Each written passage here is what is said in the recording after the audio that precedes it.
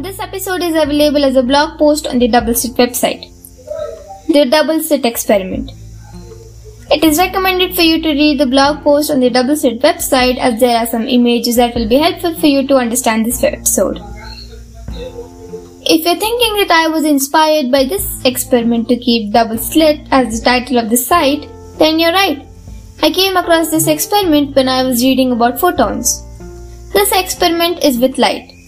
This experiment proved the famous photoelectric effect which was introduced after the observation seen in this experiment. Date goes back to the 17th century. Isaac Newton and Robert Hooke were on a project with light. In that project, Newton had an opinion that light is made up of particles, but Hooke was against it and said that light is a wave. Further studies resulted in saying that light is a wave. Later in the 19th century, Thomas Young, a renowned physicist from England, was spending some time by the lake. He observed the patterns formed by the ripples in the water when it was passing through two gaps between stones. It reminded him the day when he experimented with a laser light passing from two slits. It behaved just the same way how the water was behaving. He was then satisfied to say that light is a wave as he knew that ripples were waves. Then he wanted to start studying deeply into it.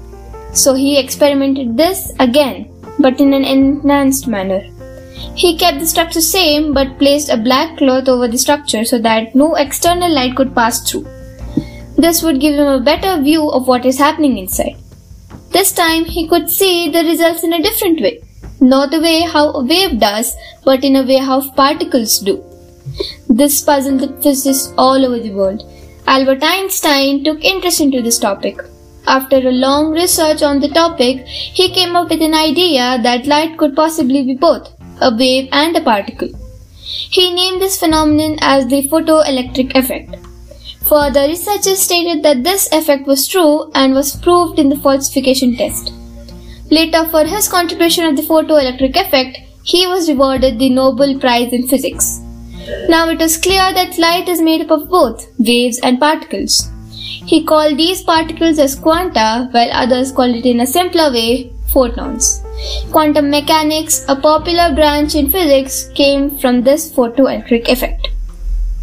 If you ever want to try this experiment, you will need a laser light, two sticks, a reflecting surface like glass, a really powerful camera to detect small amount of light, and a black cloth. One scenario which proved the photoelectric effect was when a part of light which was passing through two wires with the ends open perpendicularly jumped from one tip of the wire to the other tip, while the other part of the light was just passing through. It was not possible for a wave to jump over. The only possible way could be if the light was made up of particles. After the photoelectric effect was proved, this scenario told us that light is made up of both wave and a particle.